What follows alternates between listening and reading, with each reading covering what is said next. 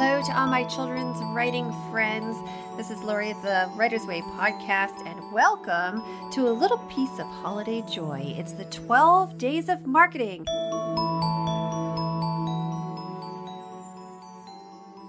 Hello, writers. Welcome to day 3 of the 12 Days of Marketing. Today we're talking about traffic. Now, traffic. Let's think of a busy downtown street and hordes of people walking by. Maybe they're holiday shoppers even. Every once in a while, someone's attention is captured by a store window. Something they see captures the corner of their eye and they turn their heads. And maybe they'll even go in. Well, that store window is your book cover. And the more traffic, the more people walking by, the more chance you have to capture attention. And we want heaps of traffic, but that's often where we end up scratching our heads in frustration. How do we get people walking by our books, so to speak? Maybe our store is on a little tiny out of the way alley. You know, it's in the alleyway and we need people to come down it. So there's 3 ways really in general to get traffic. So we can either buy it, we can borrow it, or we can build it. When you buy it, that's ads. You're paying for ads. When you borrow it, that's something like shared newsletter promotions, guest posting, any publicity you do, interviews or speaking engagements, any social media takeovers, things like that. And the third way, building it, means you're creating your own content. So that's social media posts and emails as examples, your website. Now, all 3 methods work. They can all be profitable, and they're all fairly easy for anyone to do. Of course, if you have $0 to spend, then you really can't buy your traffic. You really can't be running ads, but the other 2 are accessible for free. So they maybe will take more time and energy, but no money.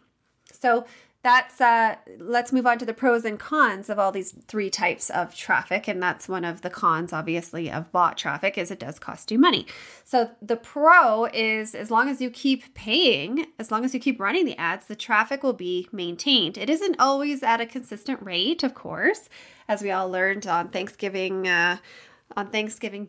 So we can still be paying, but the traffic isn't necessarily there.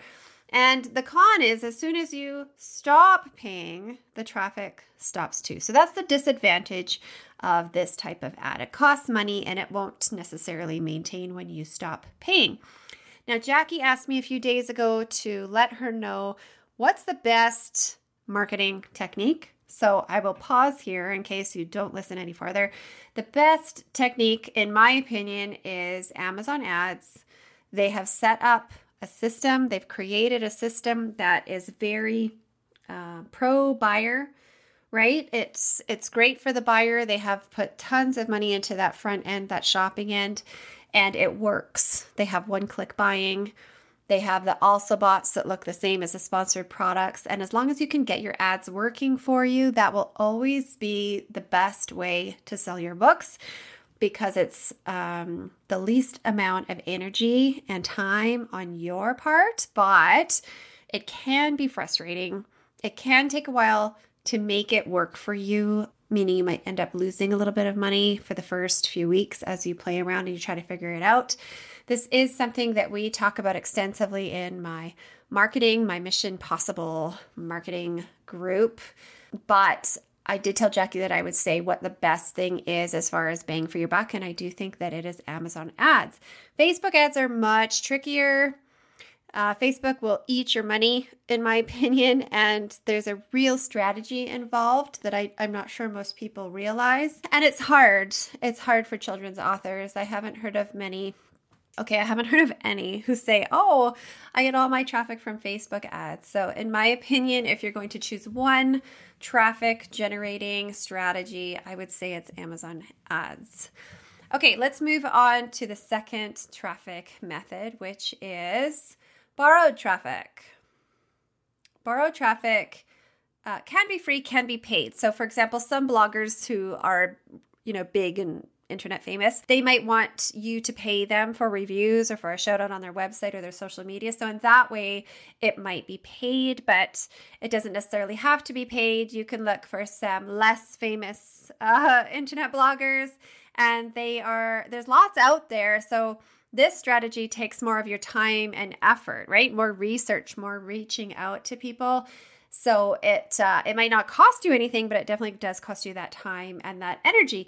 And the other thing about borrowed traffic is it's fleeting. So what that means is, yes, you might get this great shutout. You might have a little boost in sales that day or maybe for a few days, but it doesn't necessarily last. So you'll get a boom when an article goes out or a post gets shared, but that blogger is ready the next day with a new article, with a new product, with something else to share that's not yours, and that's why it is fleeting. So they do stay on the internet for a long time. Like the potential is there. When you think of searching hashtags on Instagram, for example, people can come across your post for a long time. You just won't get that sustained influx of traffic for any amount of time. So when you get something like this, when you get a shout out, when you get a popular review or something like that, make sure to share it on all of your channels. And that way you extend it. You extend that publicity, so to speak, for a while. And then in a month or in 2 months, share it again. There's nothing wrong with that, especially on Twitter. The name of the game is sharing, sharing, sharing, and often, right? Jonathan talked about that a few months ago when he came on the podcast, if you're interested. Okay, so I think you know what I'm going to say. Do you? I'm going to say that building your own traffic is probably best for you in the long run as opposed to borrowing it because you can control it and you have access to it. So I'm not necessarily talking just about social media. I'm talking about an email list. And I think if you listen to most successful authors, I think they all really will credit their email list for their sustained visibility. Once you gather those emails, it's a captive audience, so to speak. And yes, they don't all get your emails, but a lot of them do. A lot of them are fans. And so when you have a new book, they'll go get it. They'll review it for you. They'll give you feedback. We're going to talk later on in our 12-day series specifically about superfans and your email list. But just for now, I'm going to say that if you build your own, if you have your own well-run social media, and well-run means be consistent, be interesting, be personable, not spammy, not buy my book, buy my book, buy my book. My book is so awesome. But, here I am. I'm a famous author. And this is what I eat for breakfast, and this is what my igloo looks like. I'm joking, of course, but what I'm saying is in between your, book posts, also show that you're a real person. So do that. I would highly, highly recommend that you create and build an email list and take care of those people.